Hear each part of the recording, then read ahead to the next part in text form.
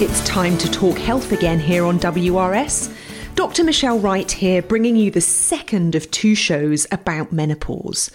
Last time we talked about the typical symptoms and health effects of menopause. Today, what can be done about all of these? Some positive steps people can take to help them through this period of change. And I think the first is to start with good self-care. Prioritise sleep, physical activity and a healthy, balanced diet. These are the cornerstones to good physical and mental health in general.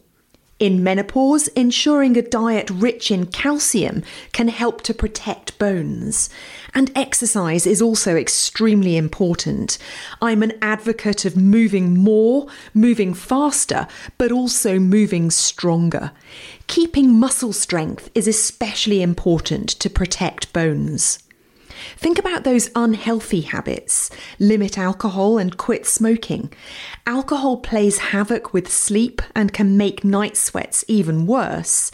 And smoking increases the risk of cardiovascular disease and cancer. Finding ways to relax by doing something you enjoy can help to reduce stress levels and lift mood. And also take advantage of the power of human connection. Spending time with people who matter can increase your happy hormones and help you feel better. And talking of hormones, hormone replacement therapy, HRT, can help many people. There's been so much bad press about HRT over recent years, particularly concerns over an increased risk of breast cancer. But we now know there's very low or no increased risk of breast cancer when using combined HRT comprising, in conjunction with estrogen, micronized progesterone that's chemically and structurally identical to human progesterone, or when using progesterone-releasing intrauterine systems like the Mirena coil, particularly when HRT is used for less than 5 years. In fact, overweight and obesity, smoking and alcohol consumption are much bigger breast cancer risk factors.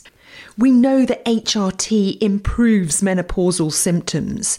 It reduces the risk of osteoporosis and cardiovascular disease, and also reduces the risk of type 2 diabetes, osteoarthritis, bowel cancer, and depression. Now, of course, HRT isn't for everyone. Some people aren't able to take it. So it's always best to have an individualised discussion with your doctor about your personal situation.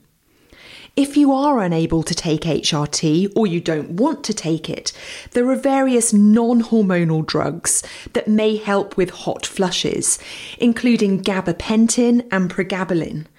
But these aren't rectifying the low hormone levels. In terms of helping with psychological symptoms related to the menopause, just a note to say there's no evidence antidepressants help here. HRT has the best evidence base for these. There are some herbal remedies like St. John's wort that we know improve mood, but again, they're not addressing the root cause of the problem, the low hormone levels. Other practices like aromatherapy and acupuncture may be beneficial for general relaxation and well-being, and some people get symptom relief from these. And some people also benefit from talking therapies, including cognitive behavioural therapy and counselling. And finally, I'd add that it's important to raise awareness around the effects of the menopause and perimenopause, how it impacts mood, anxiety, energy levels, and physical health.